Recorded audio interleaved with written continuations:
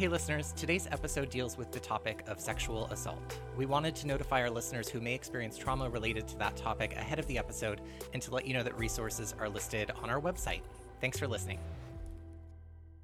In this true crime Law and Order podcast, the episodes are presented by two separate yet equally ridiculous individuals. One who researches the actual crime, and the other who recaps the episode. These are their stories. And here we are. Here we are. Welcome back. Back on our bullshit. Back on our bullshit. I see that you have a number of recommendations for me. Do you want to start with that? Sure.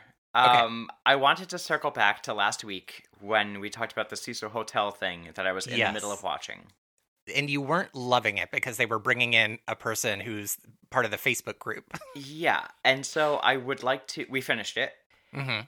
I don't want to spoil how they do the last episode. Okay. But I will say, I'm re-recommending it. Oh, really? Yes. Okay. Suspend your feelings. Until the end. Until the end. Okay. I can do that. Yeah, I think that they did a really clever thing, and I actually learned a lot about the Eliza Lam case from this. Oh, okay. Yeah, I now have a very firm feeling that I didn't have before. So I'm re-recommending it. I think they did a good job. My feelings were valid. Your feelings are always valid. Thank you. What else you got? The other things... Oh, I wanted to recommend a documentary. I've seen it a long time ago. Mm-hmm. It's from 2015 called The Hunting Ground. Okay. I think it was a Netflix documentary. That's where I saw it. I think it was made by them. Mm-hmm. And it's about sexual assault and rape culture on college campuses. And, oh, well, that's topical. Yeah, that's why, exactly. That's what made me think of it again. And it talks about the fraternity system and college sports and how much money they bring into universities and why some universities have, historically tried to silence these sort of claims of sexual assault. And it just goes into specific tales of people trying to get their stories heard, and I thought it was very, very, very well done. I will check that out. Yeah, highly recommend. I think that Lady Gaga song that came out about assault was featured in it. Oh, When It Happens to You? Yes, I think that's... Okay. Yeah. I just want to say it's so weird that you mentioned Lady Gaga, because I was going to bring up Lady Gaga about this episode, because the Law and Order episode is titled Out of Control, which happens to be the name of an unreleased Lady Gaga song that is phenomenal. So if you haven't found that on YouTube or wherever, go listen to it because it's great. And I think there's a mashup of it with Beyonce and Nicki Minaj and Iggy Azalea and Gaga, and it's really, really good. Oh, okay. Not a huge Iggy fan, but maybe that'll change my mind. I keep seeing her pop up with people I like on YouTube, and I'm like, do you not like her music, or do you not like her? I don't know her music really, because what I know of it, I don't really care. Huh, okay. Fancy's fun. Sure. And all I know of her besides that is when she was being ridiculous on Twitter, and all the claims of her racism. Yeah. So you might not have gotten this far on Trixie Mattel's YouTube channel makeup videos, but she has one that she does with Iggy Azalea. Literally what I was thinking of when I said she keeps popping up with people I like. I didn't watch the video, but it's on my suggested now that I'm watching Trixie Mattel videos. Thank you very much. You're welcome. Oh, wait, one more thing. Yes. Do you remember last episode we were talking about the Peacock app, and I mentioned that they're doing a Downton Abbey reboot? And they are. I looked it up. Yeah. Not a reboot, another movie special thing. Yeah. Yes. So it isn't a reboot, it's just a sequel to the last movie, I guess, right? Yes, which I never saw the last movie either. Me either, but I've heard it's pretty good. So that was my correction for last week. I was like, oh, okay, that's what it is. And then I wanted to ask you if someone at work told me about this. I didn't even realize this had recently happened. Do you remember the Kristen Smart case? Yes, it's so funny. I remember last weekend, I was like, oh, I should mention that on the podcast, and I totally forgot. Me too. I didn't. So for me, when Kristen Smart went missing, I was on the East Coast. Mm-hmm. And so because it was 96? Yeah, 96, I believe. Okay. Paul Flores, who's in jail for that right now, he just got arrested in late April of this year. 2021, yeah. But it said he was the suspect really all along. He was the one that they saw with her. Yes. And he lives right near us. Wait, what? It's in Slough. Oh, okay. I thought you were like talking about like in your neighborhood. I was like, are you serious? No, here. Yes. Like, I mean, I didn't yes. realize it was that close by to where we lived, where the suspects lived, and that at the end of April, the backyard or the property of Ruben Flores, who's Paul's father, was dug up, and that's what ultimately led to the arrest. Yeah, because she went to school at Cal Poly San Luis Obispo, right? Mm-hmm. Yeah. So yeah. Insane. After all this time, it's been like 20-something years. It's just got to be like, I always wonder if people who commit murder and are able to get away with it, like, do they ever stop looking over their shoulder? Because there's no statute of limitations on murder, right? Yeah. And it's just kind of like, did they suspect, do you think? Like, have they always been stressed that they could be caught at any moment? I wonder about that. I think that there's got to be something that scratches at the back of their mind, that always is there. When we watched the Golden State Killer special on HBO, the Michelle McNamara one, yes, she makes that comment in her book that they read where she's like, I love that idea of like a bunch of old men sitting around thinking they're living their like happy lives, thinking they got away with it. And then, they're being wheeled out of their houses in wheelchairs, getting arrested and facing up to their crimes. Yeah. I love that idea. Yes. Ooh, insane. Speaking of being held up for the crimes that they've committed, don't want to talk about it at length because I think there are people who have a lot more to say about it than I do or we do. But just wanted to mention that in the last week, the trial of Derek Chauvin for the murder of George Floyd came to a conclusion, and he was found guilty on all charges. And what I'm seeing on social media about that is people saying, this is not justice. It's just accountability for Derek Chauvin being held responsible for his actions, and that we have a long way to go toward actual justice for the Black community. So yeah, just wanted to mention that was a big landmark thing that happened since our last recording. Yeah, I think it's obviously the only decision that could have been correct in this situation, where we are at with it now.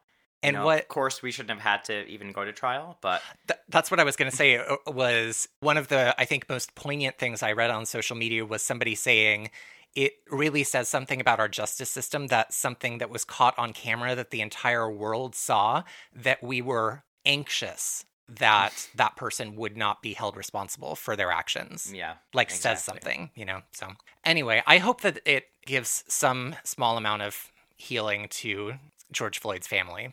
Honestly, I think it's like the kind of thing where the decision happened, it's the correct decision, but it's like, that should have just been the expectation. Yes. Yeah.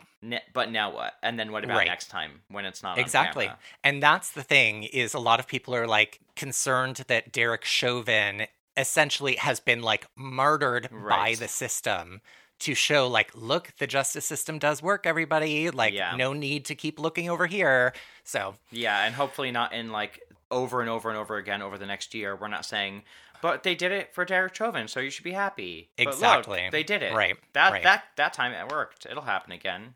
Right. Yeah, hopefully it just doesn't have to, be a thing that keeps happening. So yeah. Well, I think the only other thing I was going to mention before we started in on the episode and the case was that Matt and I are finally launching our Patreon in May. And so shortly after this episode comes out, you should be able to go to our website, rippedheadlinespod.com, click the link to go to our Patreon, and sign up to be a patron. Very, very excited. We have some really, I think, fun and exciting things for folks on our Patreon. So encourage you to check that out. And one of the things that Matt and I talked about when we were creating a Patreon is that we wanted our podcast to have a kind of positive impact in the world. And so we decided that a percentage of our Patreon income is going to go to the Equal Justice Initiative, which fights wrongful incarceration and mass imprisonment. So it's not only supporting your favorite podcast, but it's also supporting justice. So FYI. I'm so excited. By the next episode, we'll probably be able to give you like more information about what we'll be offering. Yes. But We've already got a lot underway. It's Yeah. very exciting, and I hope it's what Yeah. you guys like. So please give us feedback once you see what we have available. Like, let us know what you think sounds exciting. You know, if you have questions, if you have any ideas, you know, what do you look for in a Patreon? We're We're new all at this, ears. so yes. Well, should we get into the episode? Yes, I wanted to just quickly mention my other recommendation lightly. When my coworkers were telling me about the arrest of Paul Flores, Oh, yeah. they recommended to me a podcast called Your Own Backyard. Mm-hmm. And it's a whole podcast of the Kristen Smart case. Oh, wow. Okay. And I think the last episode was in like late 2020. And so... They'll probably update it, I bet. Exactly. So they were all saying they're all looking forward to an update on the case. And I listened to the promo for it and a little bit of the first episode. And it sounds really well done. And I'm excited to dig into it since it's, you know, literally in my own backyard. Did you say the name of it? I don't think you said the name. Your Own Backyard. Okay. I will check that out. I'm almost current on Sinisterhood, which is, I feel like it's such a heartbreaking moment when you become current on a podcast that you've just been like binging for months. And so I need a new podcast. And so this will be on the top of my list to check out. Check out the other podcast that the makers of the Fall Line did. It sounds really good. Oh, yeah. What's that one For called? like independent project. Oh, I think it's called like Fall Line. Oh, One Strange Thing. Oh, okay. There we go. I'll check that out too. Are you ready? I'm ready. Oh boy. Okay. This is a doozy, isn't it? I'm just going to tell you, I hate this episode. Oh, really? I actually enjoyed the episode, but we'll get to that, I guess. I hated it up until literally the last 2 lines of the episode, but we'll get there. Okay. It's season 2, episode 8. It's called Out of Control. I think that the title of this episode being Out of Control is out of control, to be honest. So I don't know if you're going to try to fight me on this, but this is not a Beat Cop opening. God damn it, Matt. I was going to ask you if you would give me credit for that, and I knew that you wouldn't because you're stingy. This one, I will say, is closer to being a Beat Cop opening than the last one you tried to weasel in at the carnival. Didn't we decide if it was prior to the opening credits, I get credit? No? No. It has That's to what you want to happen. Because you would you're going to get that every single week. That's too easy. Okay. But we're pretty close here. So we begin on the outside steps of a huge Halloween party at a frat house where we see a girl who appears to be dressed as like a doll or a schoolgirl of some sort. It's not really clear. She's got pigtails. This was a very dimly lit scene. The whole like it was episode, hard to actually see what was. It was like Game of Thrones. I couldn't see anything. Yeah, it's a really dark scene. It's nighttime. They're outside. She's clearly not okay. She's stumbling through a crowd and she's like pushing through. One guy tries to like grope her at one point and she's like shouting everyone to leave her alone. It's terrible. She fights to the front of the crowd where we now cut to the view of 2 officers. Now, after all of that. Fine. We cut to the view of 2 officers coming upon her and they see her through the windshield being sort of like restrained from behind around the waist by this guy. Yeah. They're kind of like thrashing about in one spot. And they get out and he's like, I'm just trying to help her from being hit by a car. And I thought, you might not be equipped for that. Yeah. Because and you're also literally holding her in the middle of the street. And there were other people walking around in the street behind them. So many. They get him off of her. And the girl, her name is Andrea, and she says she was held down when she was inside, and then she passes out on the pavement. So in the hospital now, the detectives show up, and they're told by someone on staff that she was definitely raped, she says, and semen was present, and her blood alcohol content was 0.13. She has refused a counselor up to this point, and we cut to the opening credits. So I took this opportunity to go pick up a chia pet, and after applying the seeds and like a nice little motion and watching it grow. What shape? Chia. Oh, it's like a chia head. It's Sophia from the Golden Girls. Oh, perfect. And then I just decided to pop back over to the show after, trimming it down a little bit. Yeah, a little. And we're back at the hospital. Chia maintenance.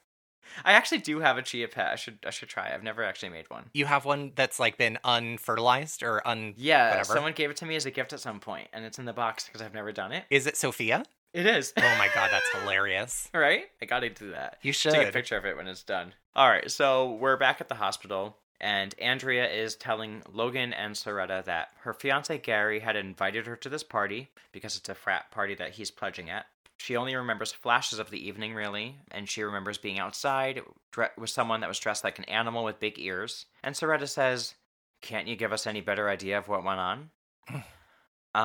Okay. So the survivor of a sexual assault is literally recovering in the hospital like the day it happened, and you're badgering her for information as she's giving you information. The phrases of their questions were not particularly sympathetic. No, it was like annoyed with her. Right. She's like, I'm trying, and she says she remembers that two guys, Ted and Joel, they were drinking with her. They had given her scotch, and she remembers that later on they were on top of her, and something was over her face so she couldn't see, and she tried to scream, and then she remembers passing out. She came to alone in the room, and she was like getting herself dressed, and Logan says, "You had been drinking. Rape's a pretty serious accusation."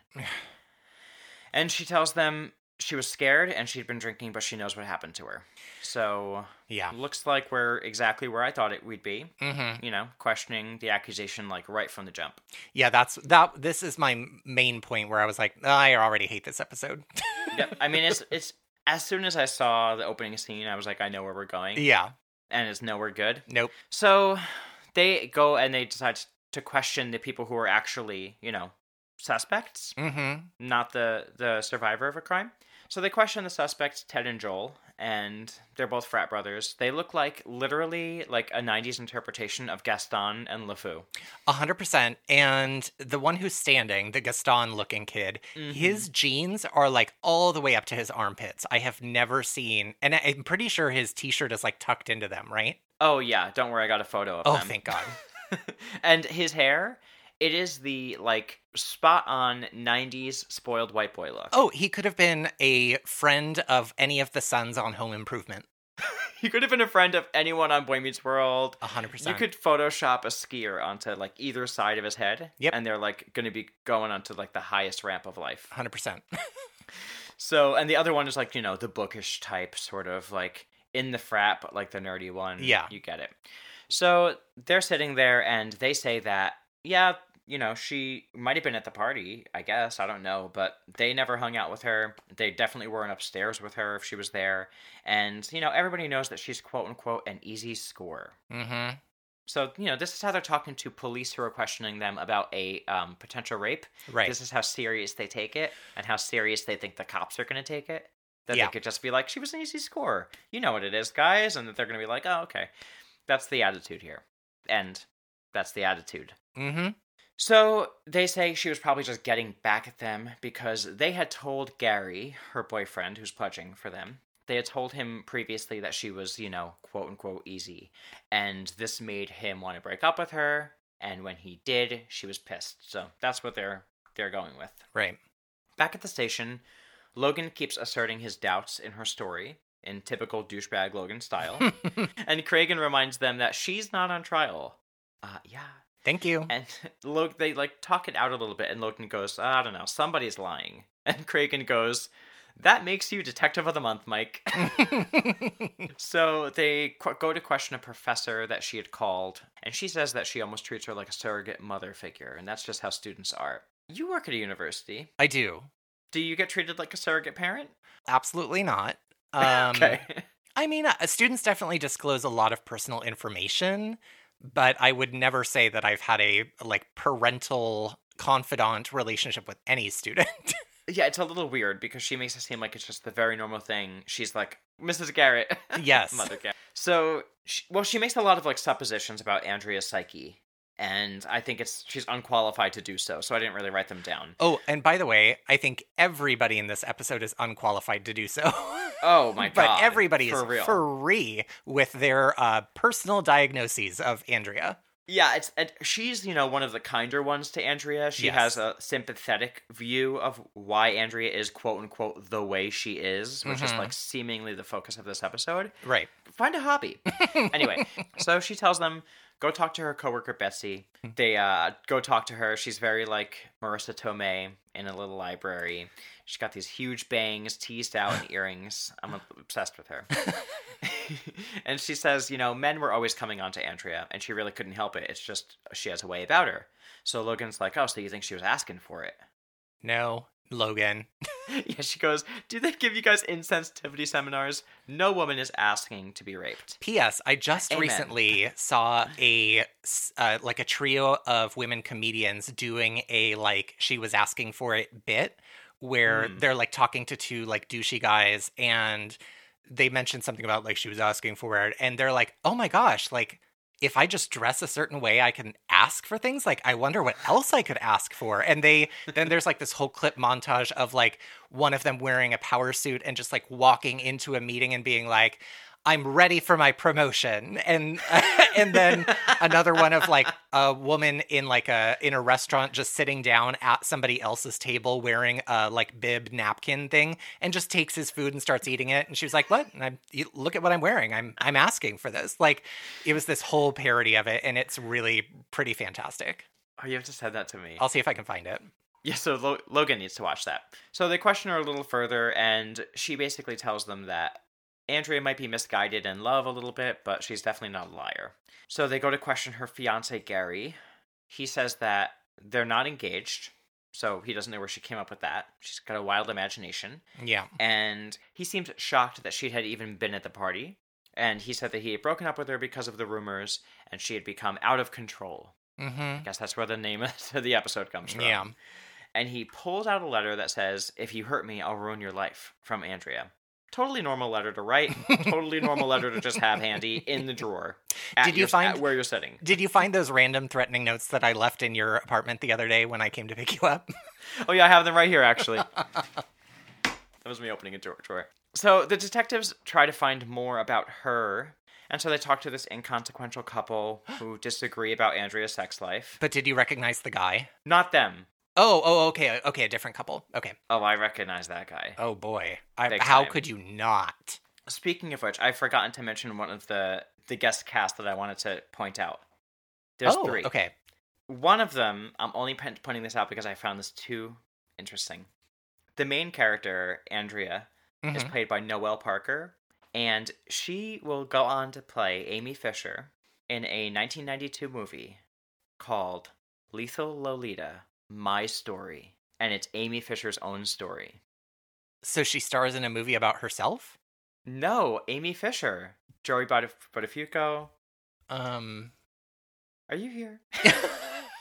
Oh, God, I've totally forgot her name. Okay.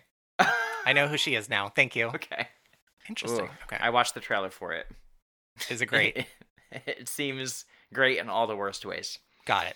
Okay, so they're talking to like her roommate or something, and I think his wife, they say, though they disagree on whether she sees too many men or not in her life, as though it's anyone's business and as though it matters, they both agree that she was definitely assaulted and she looks really shaken up. This was the couple, she was blonde with like a bob with bangs, right? Kind of, yeah. She was like nasty. Yes, she was super nasty. And this whole scene with the two of them cracked me up because it was the most like remedial stage quality acting and like blocking where it was like, I walk over and touch the chair and then you sit in the chair and then we move. Like it was very just theatrically but poorly produced. It was so bad, the whole thing. And it was like the most like unnatural argument. Yes. It's terrible. But they're completely unimportant and they basically just say what everybody else is already saying. Yes, right. She's been assaulted. Stop trying to find out if she's been raped and let's try to find out who did it and how to make it right. How to make them accountable. I think the other reason I wasn't loving the episode not up until this moment, but through this moment, was it seemed like so far all the detectives were doing were going around to talk to people to find out if Andrea slept around with a lot of people. Mm-hmm. Like it seemed like what they were trying to get at. And I was just like, can we stop focusing on her sexual history and focus on the assault that she experienced? But we get there. Yeah. So they go back to the station, and we have Dr. Olivet. That's their, I guess, resident psychologist. We've seen her a bunch of times. Yeah. She has just spoken to Andrea, and she says that she's emotionally disturbed, but not lying about the rape. She then makes some blanket statements about women, and even though she's like a mental health professional, I am not going to repeat them because they were a little troubling. Yes. But she is certain, at least, that the assault happened the way she said it did. She doesn't think that she's not a credible witness. Have you ever come across those like Twitter threads or like BuzzFeed lists of, and this is when I realized this movie or book or whatever was written by a man. Like that was her whole dialogue. I was like, yeah, there was no women in the writer's room in this episode. It's like that SNL skit that was just recently on about the lesbian period drama. Oh my God, that killed me. Me too. And when they go, and a sex scene that'll remind you, oh, this was definitely written by a man. Yes. Oh God. Oh, so good. Okay, yeah. So they go back now and they decide to talk to Andrea again with her mom. And I'm glad they did, because Andrea's outfit in this scene, basically from the neck down, she looks like she could be in like a Salt and Pepper video. Mm-hmm. She's got like the ripped jeans and like they're tucked in. She's got this big gold belt buckle. It's just a really good look. And her hair has one of my favorite 90s relics. The yellow butterfly clip. It's not butterfly, but yes, it's the yellow clip. Or the claw. Yeah, the banana yellow claw clip. Yes, it was those like sharp toothed clips. For the first half of the scene, I was like, what is on her head? And then the light hit it in the right way. And I was like, oh my God. I couldn't stop staring at it. No. It was like the 90s, like, alternative to a scrunchie, if you wanted something easier or harder. Yes. And that would hurt your fingers. And snap. Oh, those were the best. So she's pissed in the scene, and her mom is pissed too, because Gary's lying, and she says, I have a letter to prove that we're engaged. And she shows the letter that says, like, I want to marry you in it. You know, a very normal way to propose. Yep. Over a letter between 18-year-olds love letters. They love writing letters. They don't talk. So they go back to Gary, who says that, okay, I wrote that letter, but it was a moment of weakness, and the frat has told me I shouldn't really be talking to anybody. And they're like, oh, really? So they go back to talk to the frat brothers, and I guess it's like the president of the frat or whatever. I don't know how frats work. President of the frat. Sure. And they have, like, there's, like, 5 guys sitting at a table. It looks like a JCPenney catalog ad for, like, young men. And there's a guest star here who's actually a big actor. I didn't recognize it until I looked it up. It's Isaiah Washington. What? Mm-hmm. He plays the president of the frat. Oh Derek my Hardy. God. I did not even connect that. Me neither. And then when I looked back at him, I was like, oh my God, that's totally him. I think it's his one of 2 scenes or only scene. But, yeah, not a huge fan of him, so I don't want to get too into him. Yeah, same. I was just, the minute I was like, I know who that is. And then I was like, oh, I think I know who that is. Yeah, and even like, I was like, I wonder if he's redeemed himself these days. No, it's just getting worse. This one had a couple of big stars in it, actually. Yeah, right? They basically say to the detectives, you know, we shouldn't say anything. It's a shame that she had a fantasy while she was here. And they're like, oh, so she was here. I thought you didn't know. So they're going to talk to the guests of the party instead. And when they finally get to the relevant one, his name is Stuart. And this is our other guest star.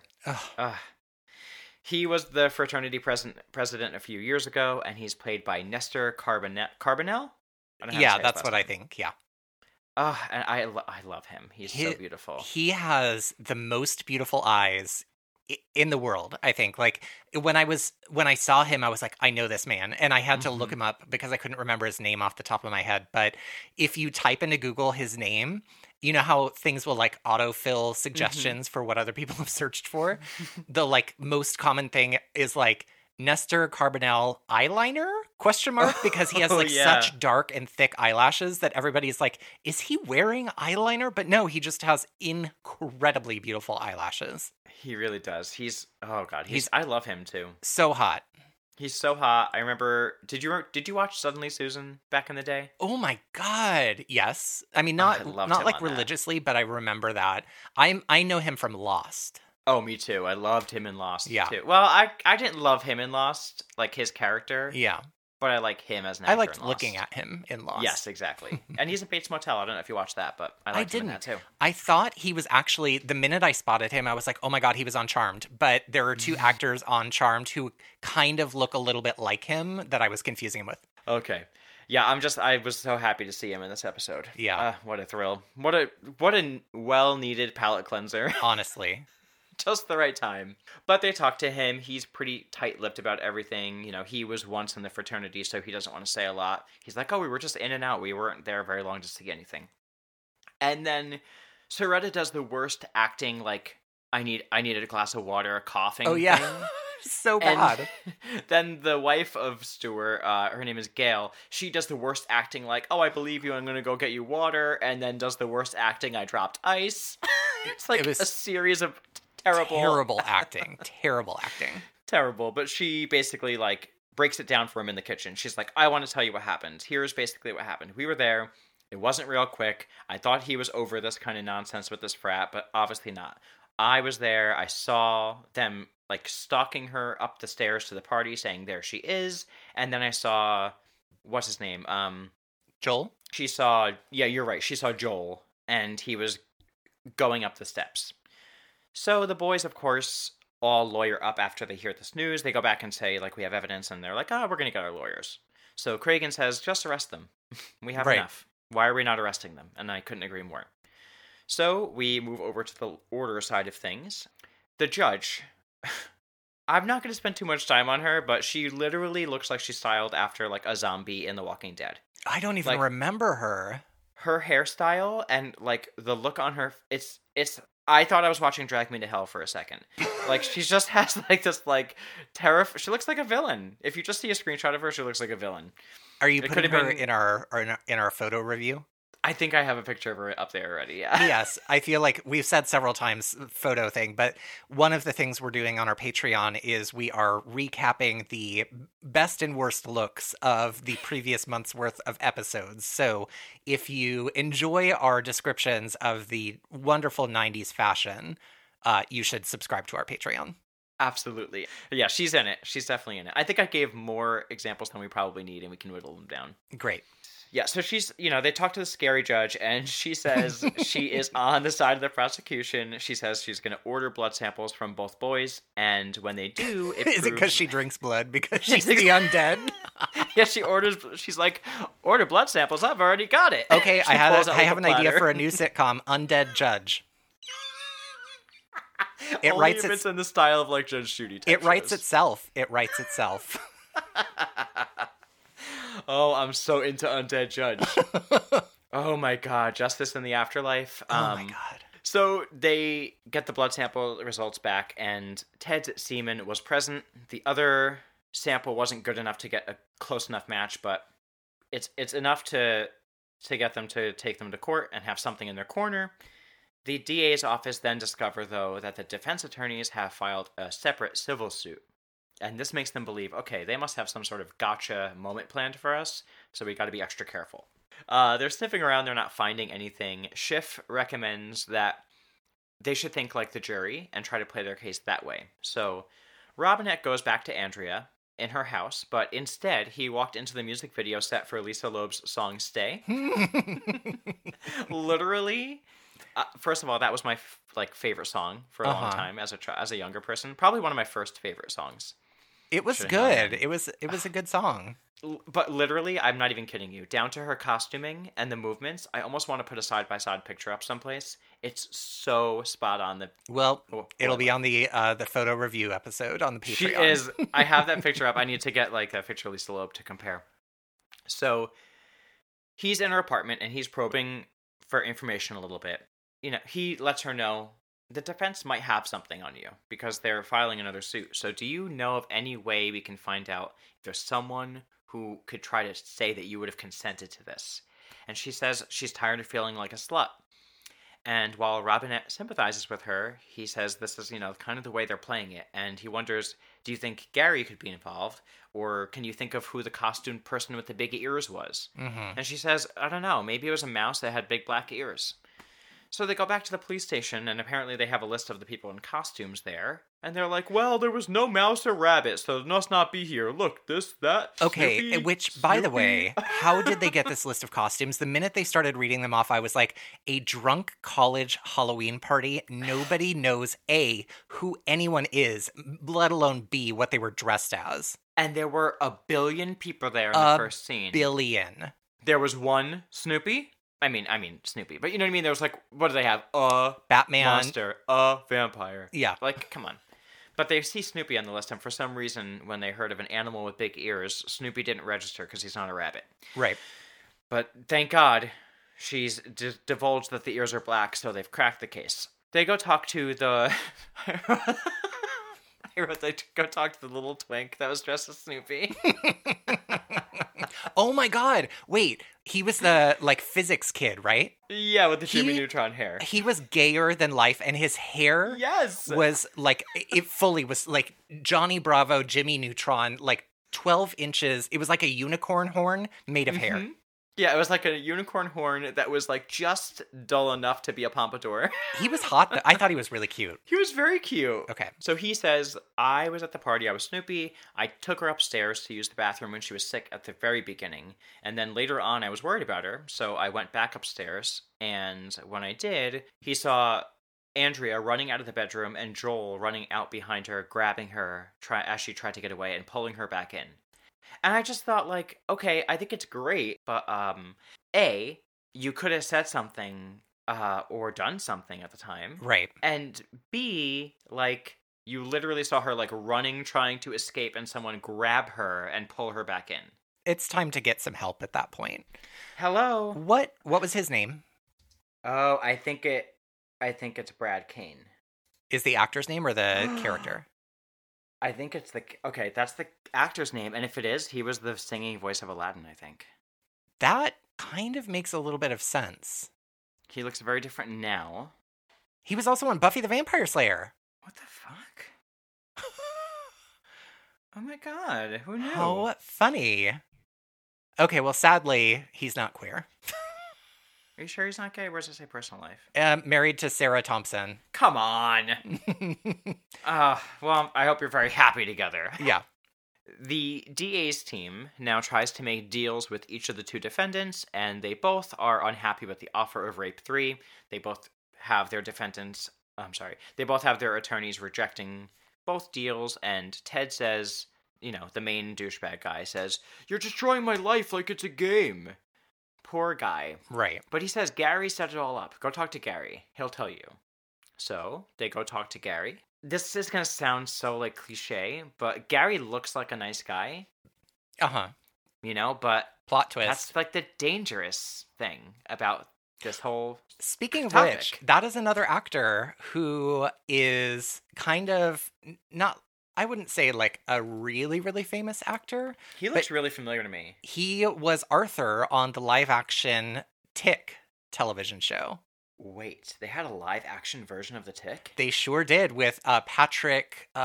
he was Elaine's hot, stupid boyfriend on Seinfeld. Oh, Patrick I love Warburton. him. Yeah, he was the Tick. Was it good? There was only, like, 9 episodes of it, but I remember liking it. I loved the Tick cartoon. Yeah. We are really on tangents today. Boy, are we. Wow, you took me to a place with the Tick, though. I am like, my mind is racing. This is the way my mind works. I'm like thinking of a million old shows. They talk to Gary, and Gary says he has an attorney present, and they say, if you want the truth, we need a deal.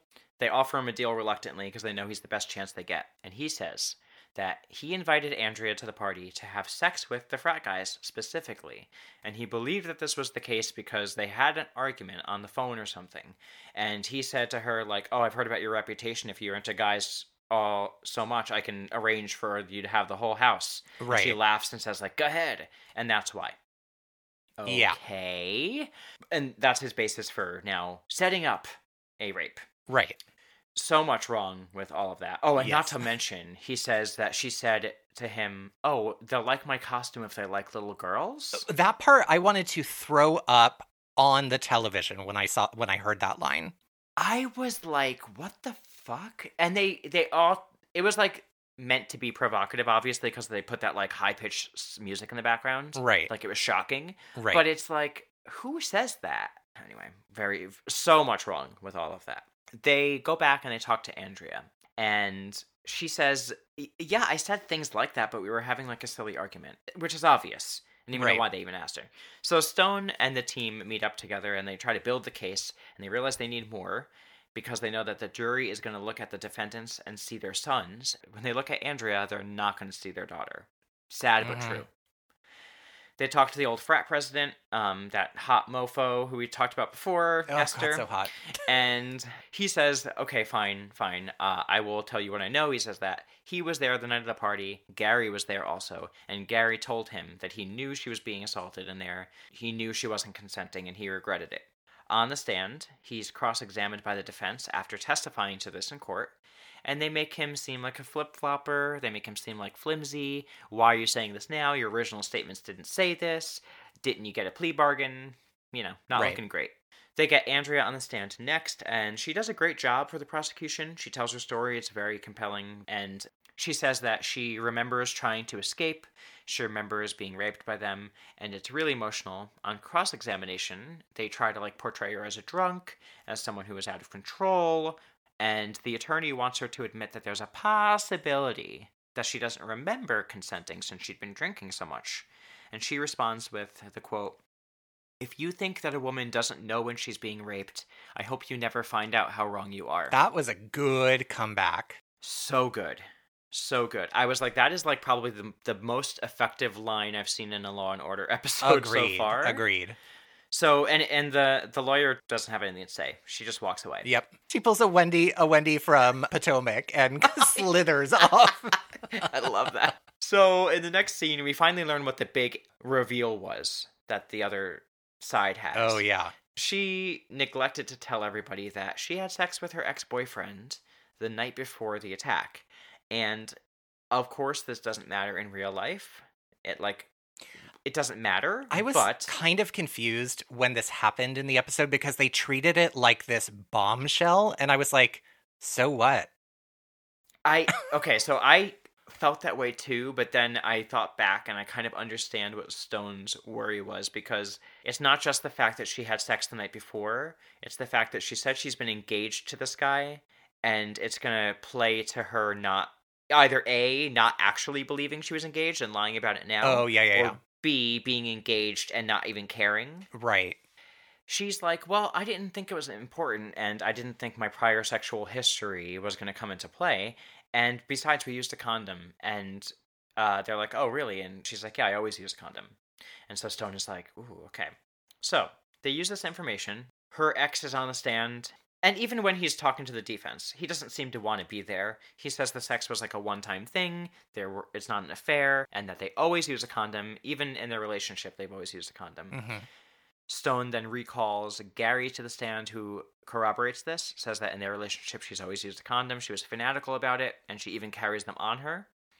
With this new evidence, the jury is dismissed and returns shortly after. I don't know how long they took, but they have two findings of not guilty for the boys.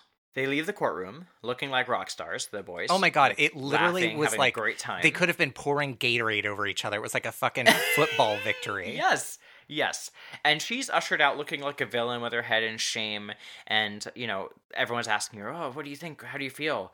And Stone, pauses with her for a moment on the courtroom steps and is trying to make her feel better. But she's obviously feeling dejected, and rightfully so. Yep. And Stone says something like, listen, I'm sorry the system let you down. And she says, so is she. And the episode ends. Yeah. Rough. Yeah. But I gotta say, this might sound weird, but I'm really glad they were found not guilty in this episode. Because that's what happens all the time in real life. Right. So, it was accurate mean? to how things often go. Got it. Yes. Yeah, because so far, correct me if I'm wrong, but 90% of the episodes we've seen have ended with when they end in a conviction, it's usually in our favor. Correct. You know what I mean? It's usually, and this is one of the very first ones where it didn't, and I was really glad that the first time that they handled a sexual assault case of this type, they showed how fucked up the system is. Exactly. So that, even though I'm, sad for her, it's a more accurate representation than we've seen so far. Yes. Yeah. I think this is only the second or third episode where Stone has lost a case. Typically, like we've talked about, shows like Law and Order, it's often justice prevails in the end, which isn't accurate to how the world often works. And so I agree. Even though it was an unfortunate conclusion to the character's story, it's probably more accurate to oftentimes how many men are acquitted of sexual assault when they shouldn't be. Well, I have more to say about that in the actual case. I can only imagine. So this episode is based on the St. John's lacrosse case. And it's one of the ones where, due to anonymity, we do not know who the survivor of this story is. So there's actually a couple of books about this case, or at least a couple of books that reference this case, and including one by a anthropologist who has studied rape culture on college campuses, and she always refers to her as with the pseudonym Angela. So we can use that if we want to refer to her during this discussion. Okay. Gotcha. Okay, so St. John's University is in New York City, and it's a private Catholic university, and the main campus of it is located in Jamaica, Queens. At the time of this incident, the college had a student population of about 19,000, and it was the nation's largest Catholic university. But in the early 1990s, it was kind of a commuter school, so it didn't really have much in the way of student residence halls. And most of the students at the time, according to studies of where students were living, most of them were living at home with family, but there were, of course, some private residences located close to the campus that some students lived in. Okay. So on March 1st, 1990, a Black woman student was in the company of a classmate named Michael Calandrillo, or Calandrio. So we do know the men's names in this case, but not the woman's name. So I'll just refer to her as Angela for ease of conversation. So Angela and Michael were both members of the school's rifle club, and they had finished target practice, and Michael offered to drive Angela home because, again, there weren't residence halls on campus. And she said, sure. And he said, okay, great, but I need to stop off at my fraternity house first to get gas money because I need to fill up my car, whatever. So he drives her from campus to his house, which is a fraternity house. And when they arrive, he says, oh, come in and meet my housemates. And she's like, no, I don't want to. But he talks her into it. Okay. Once she's inside, people are drinking, and she's pressured to consume multiple alcoholic beverages. Despite telling them, I don't really drink, I have kind of a bad reaction to alcohol, they pressure her and pressure her and pressure her, and she drinks. There's a little bit of differing reports, but between 2 and 3 drinks of vodka mixed with some orange soda. Ugh. I know that sounds like a bad combo to me. Vodka and orange soda, Yeah. Dr. Peggy Sanday, who's the professor of anthropology that I talked about. She's a professor, actually I think she's retired now, but from the University of Pennsylvania. She studied sexual assault on college campuses a lot and has a book called Fraternity Gang Rape, and talks a lot about this case as well as relevant subsequent cases, and really talks about how this case, it emphasizes a lot of power dynamics, particularly between this woman and the men in the fraternity house, and sort of the racial and gender dynamics of how the case eventually kind of plays out as well. So when speaking about the case, she writes, left alone on a third-floor bedroom, she, meaning Angela, accepted a drink from Michael. She reported that the drink tasted terrible. Based on the symptoms she displayed throughout the evening, many involved with the case suspected that the drink was spiked with ketamine, a drug that other rape cases demonstrated caused a separation of mind and body so that the ability to feel and control one's own body is blocked. But this was never proved. And it was so interesting because when I read a lot of articles about this, and I read some excerpts from the Peggy Sanday book, my whole thought this whole time was God, it sounds like she was drugged, but nobody was talking about that until I got to this Peggy Sanday book about it. And essentially it sounds like that they were unable to test or prove whether she had been drugged in this incident. That sucks. But she reported that she began to feel really sleepy and really sick after drinking these drinks, and she asked to be taken home. And that is when Calandrio sexually assaulted her, according to ADA Peter Reese, as, quote, Angela fell in and out of consciousness. He then left her in a room with other defendants who proceeded to sexually assault her as well. And oh my God. She was allegedly assaulted by 6 white male students. 3 of them were members of the lacrosse team at St. John's University, hence the name of the case, the St. John's lacrosse case. She was then brought to another house where other lacrosse teammates lived, where she was reported to have been continued to be sexually assaulted, and they bragged about, quote, what she had done for them. So the assailants in this case, I have their names. So they are Walter Gabrinovitz, Andrew Draghi, Draghi, Matthew Grandinetti, Thomas Dean, Michael Calandrio, Adam Gerber, and Joseph Riley. So Gabrinovitz and Calandrio, after taking her to this second property where she was assaulted again, then took her home. And apparently during this process of taking her home, they said that she, quote, freaked out on them, and they like dismissed her upset and like insulted her and called her a drug addict and just like left her at her house. For perspective, Angela was only 5'2" and weighed 100 pounds.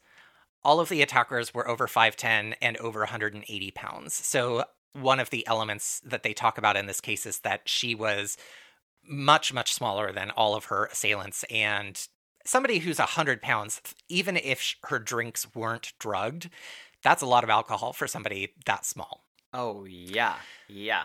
And I don't care how strong you are. Yes. When you're 100 pounds, there is a difference. Yes. So after this assault, she did not notify anyone of the assault until about 2 weeks later. But I'll come back to this because there's a little bit of disagreement on this.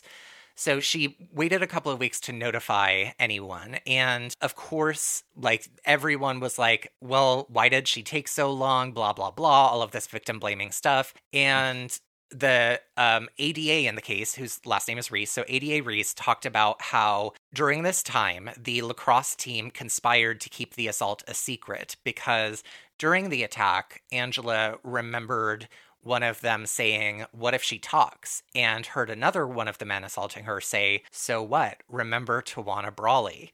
No one believed her. No one will believe this one. So we talked about the Tawana Brawley case in a previous episode, I think in season 1, but this assault happened just 3 years after the Tawana Brawley case. So it was still kind of like fresh in the cultural memory. And these men were using that as a justification to say, you know, nobody's going to believe her that any of this happened. Yeah. So when the attack became public, the news noted that St. John's University community didn't really respond in a way that a lot of other college campuses likely would have responded at the time. Like they noted that a lot of other college campuses, if this had happened, that there would be student protests, there would be calls for change, which working at a university, I can guarantee you that is exactly what happens when things like this happen. Mm-hmm. And so they were like, this is kind of odd that the St. John's community was really kind of blasé about this. And so in a New York Times article by Alessandra Stanley that I read, she writes that, quote, many students appeared blasé about the whole case. Many say it was more just a party that got out of hand rather than a case of forcible assault. Yikes. Reportedly, those students that did speak up, and there are a lot of quotes from kind of the general student body in various articles, but a lot of them sympathized and supported the 6 white men. Of course. You know, shocked Pikachu face. I am 0% surprised by this. And they blamed the survivor for the assault. Mm-hmm. One of the articles that I read about talked about how the incident didn't really stir up a lot of racial tension as was kind of anticipated because, you know, she was a black woman. All of her assailants were white men. And one student in one of the articles, her name is Joanna Budzko. And yes, I'm saying her name because, Joanna, you are a piece of crap. She stated that black students would want to exploit the incident and said, quote, like Tawana Brawley, they will try anything to get something out of it. They'll do anything. Oh. If anyone turns it's racial, it's going to be them. Oh, God. So, Joanna, there's a special place in hell for you. Seriously. But it is interesting in kind of reading the articles that race really didn't come up much in the discussion. Of course, I think that probably can be attributed to maybe the period of time that this occurred in. Maybe people weren't as skilled at talking about those nuances in 1993 as they are maybe today. But interestingly, not a lot of the articles did talk about the racial element to this case. I guess that would show you the prevailing attitude at the university at the time. 100%. So my best friend Joanna Budzko goes on to say, it's just like walking down the street in the city by yourself. You know better than to go into a dark alley. If you've been drinking, you just don't go into a house with a bunch of guys. So, as I said, a lot of the student mood on the campus was basically that this woman brought it on herself. She shouldn't have gone into the house. She shouldn't have had drinks. So, of course, it's not these 6 young men's fault. She's trying to ruin their lives, all of that garbage. Terrible. As a side note, I thought this was just kind of perfect sort of cherry on this shit Sunday.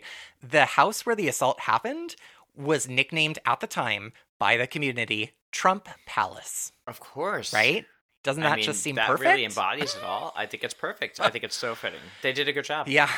So Michael Calandrio was charged with first-degree sodomy, but he was tried separately, and 2 additional students were charged with lesser offenses. So let me back up. The trials for this case were a little bit convoluted because there were 6 or 7 men involved. 3 of them, a couple of them were able to plea down to lesser charges, and one of them was able to get prosecutorial immunity because he agreed to testify on behalf of the prosecution in the case. So the case that I'm going to mainly focus on is 3 of the men were tried jointly, and that was Walter Gabrinovitz, Andrew Draghi, and Matthew Grandinetti. So they were tried together. Okay. At trial, the case really focused on the issue of consent, of course, and the prosecutors said that she was not able to give consent because she was drifting in and out of consciousness. The defense of the 3 men focused on her sexual history and, much like the Law & Order episode we watched, kind of talked about, maybe she was promiscuous, blah, blah, blah.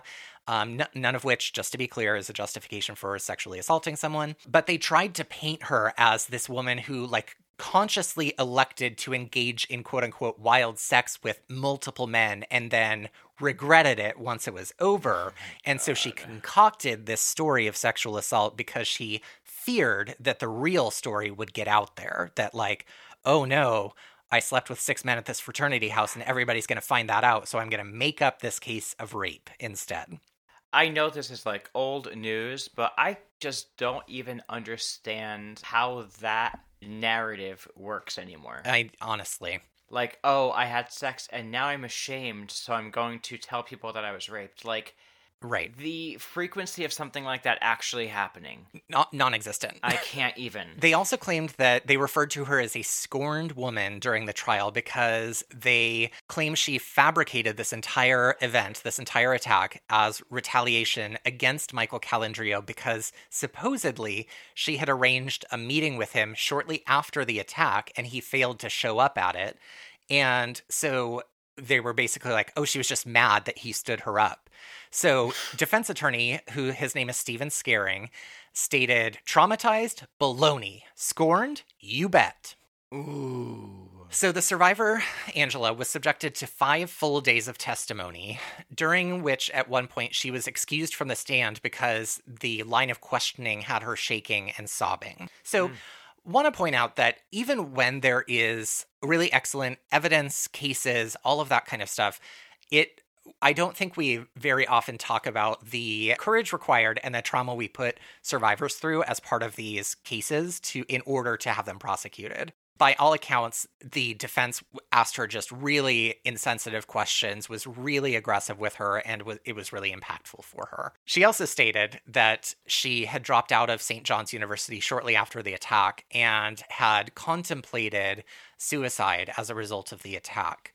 And the prosecution highlighted that she had reported inconsistent amounts of how much she had to drink that night to various people and used that to undermine her testimony and to call her a liar, which, again, let's just rewind and think about if somebody asks you how many drinks did you have at a party, often that's a little fuzzy, partly because you're drinking, but especially if you're drugged. And regardless, she was incapacitated. But they harped on this, well, you said it was 2 drinks to this person, you said it was 3 drinks to that person, so you're a liar. That's how they approached that. Of course. So one of the 6 men involved in the assault, he was named, his name is Thomas Dean, as I mentioned earlier. He was a resident of the house where the assault occurred, and he made a deal with prosecutors and received immunity from prosecution in exchange for his testimony. So he testified against the 3 men in this case and fully supported Angela's statements. And then another man, Joseph Riley, also pled guilty to lesser charges. He corroborated Angela's story as well, saying that he had watched as 2 other naked men had assaulted her. And as part of his testimony, he also said that it was clear that she was slipping in and out of consciousness. And he said she was definitely intoxicated, but he didn't think alcohol was the only cause of her behavior. And I'm saying that line almost as it was exactly written in the article, because that was one of the things that made me think, was she drugged? Because they're not kind of commenting on that, but indicating that alcohol wasn't the only contributing factor to the events of the evening. Yeah. So Grandinetti's lawyer, Benedict Guglio, Gullo Jr., piece of work, it sounds like. He called Dean, one of the boys who received immunity in exchange for testimony. He said that Dean is a liar who would do anything and say anything for his own self-interest. So basically poked holes in his testimony by pointing out that, like, he got a plea deal. So of course he's going to give evidence on behalf of the prosecution. So this trial of the 3 men went on for over 2 months. And the jury entered deliberation after those 2 months, and it took them 6 days to return with a verdict. And in keeping with the episode, the 3 men were acquitted of all charges. Of course. Of course. Several jurors, when they were kind of questioned by the news media about the case afterwards, a lot of them were unwilling to kind of speak to the news because they were concerned about, like, getting calls from people who were angry about the verdict. But a few of them did agree to talk to the media, including the jury foreman. They all reported that they just didn't believe various witness testimony, and said especially that of the survivor. Of course. Jury foreman Michael Fahid, who was a 44-year-old telephone company employee, said, quote, "There were just so many inconsistencies and too many lies in everyone's testimony. There were just too many doubts." However, New York City mayor at the time, David Dinkins, was shocked by the acquittal and said, quote, "Based upon my reading of the evidence presented in this case, I am shocked and dismayed." Author and publisher Barbara Smith was quoted in one of the articles that I read as well with what I think is just kind of a perfect wrap-up to the sort of tone of the entire case. She said, quote, "Rather than talking about how naive the young woman was, we should be talking about how bestial the young men were to think they could treat a human being in this fashion and get away with it." Which we, again, as we saw in the episode, as we saw in the kind of media coverage of this case, it so often is like, why was she walking alone at night? Why was she wearing that short of a skirt? Blah, blah, blah, all of this garbage. And we never talk about the I don't know, mental, emotional corruption or whatever it is that makes people think they can treat another human being in this way. Yeah, it's terrible. It's like we focus so much on... Do we do that to victims of other crimes or survivors of other crimes? Well, thank you. So one of the best, I think, analogies I have heard about this, the whole, like, she was asking for it or whatever, like, justification. One of the common things is, like, she was dressed provocatively, right? And somebody once said to me that when a car mows over a passenger or mows over a pedestrian, we don't say, "Why weren't you wearing reflective clothing?" Like, "Why were you walking in the crosswalk?" or whatever. Like, we don't do that with anyone else in any sort of crime, but we're still doing that to survivors of sexual assault. Like, so insanely disgusting to me. Horrendous. So, as I mentioned, this case kind of often drew a lot of comparisons to the Tawana Brawley case because there are still a lot of people who just fully don't believe that this assault ever actually occurred, despite a lot of evidence to support it.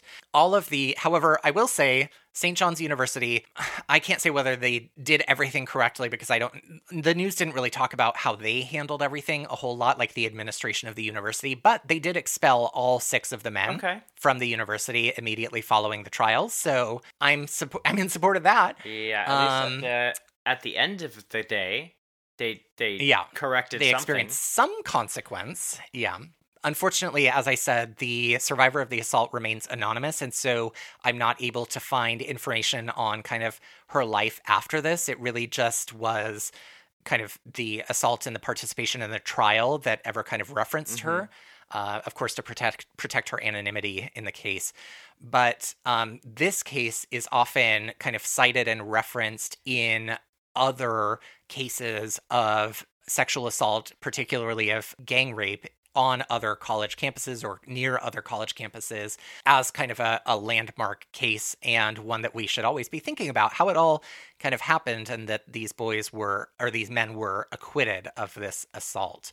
You know, I think I don't really have an excellent wrap up to this case other than to say justice doesn't appear to have been served in this case, much like we saw in the episode. So it was definitely accurate and consistent with what happened in real life. And that I work with a lot of educators on the campus that I work with who do sexual assault prevention education. And one of the things that they often talk about in their training courses or their education is that we often focus sexual assault prevention and make it the responsibility of the survivor as like, watch your drinks. Don't drink from unopened containers. Don't leave your drink unattended. Don't walk alone home at night. The point that I'm trying to make is so much of the prevention discourse that we hear out there is focused on survivors of assault and not at all focused on don't rape people. Hello, exactly. So just kind of want to conclude with that we have to do a lot of education with folks, particularly men, around not assaulting people because it's just horrendous. It really is. And it's awful how often it happens. Wow. So that's the case of the St. John's University lacrosse case. Terrible. Oh my gosh. Yeah. Well, great job on it. Thank you. And I wish I had some kind of positive, uplifting something at the end of the case, but it was just kind of the justice system really let somebody down in this case. My positive takeaway from this case is that she's able to remain anonymous, and I'm choosing to believe that she's living or has lived a much better life, and I hope that her anonymity has offered her some sort of peace. Protection against that always kind of following. Based on how that case went as it was going on, I can't imagine how it would have been for her had she been in the papers. Yeah. Oh, yeah. And even afterwards. Oh, my God. I mean, I agree. I guess a silver lining is that she did get to keep her anonymity because you're right. I think that she would have been just raked over the coals in the media. And honestly, the news coverage, the articles that I found, and I'll put some of these photos on our social media, but you can see the three men walking into court, and it's just the Law and Order episode really captured it. There's just an air of we're the heroes in the story, we're the victims in all of this, we're honest and trustworthy and all of that, and it's just so gross. And it's disgusting that people like that can walk into a courtroom and feel so confident because they know how this is probably going to go. Right. Yeah, and honestly, if she hadn't remained anonymous, let's say she had put herself out there for the world to judge in whatever way, even if the prevailing narrative in the media was positive towards her or sympathetic towards her, it just puts a lot of responsibility on her because now you have to be an advocate. And that is great for people who feel like they can do that and have the wherewithal and the time and the emotional bandwidth and all that. But it's a lot of pressure, I think, that survivors of vicious crimes go through with them now having the pressure of having to be an advocate or being a spokesperson or being a figurehead, and now their life is under a microscope for every time something like this happens again. Let's go back and talk to so-and-so, and what do they think about it? And are they going to say the right thing? I'm really glad she's able to keep her anonymity. Yeah, because it's interesting, even just in the Brock Turner case, the survivor in that case, she originally requested and received anonymity throughout all of the court proceedings, and then afterwards her impact statement at the sentencing hearing kind of went viral, and she ended up kind of revealing her identity as part of her memoir and has become a speaker around college campuses about sexual assault. And I have to say, like, I have so much admiration for somebody who has the strength to do that kind of work, because it must be very, very hard to do that kind of work. And so it's unfortunate that it's necessary, but it is so admirable when folks are willing to do that, and so understandable when they're not. Yeah, it reminds me of the episode of Unlocking Us, Brene Brown's podcast, with Tarana Burke from the first season.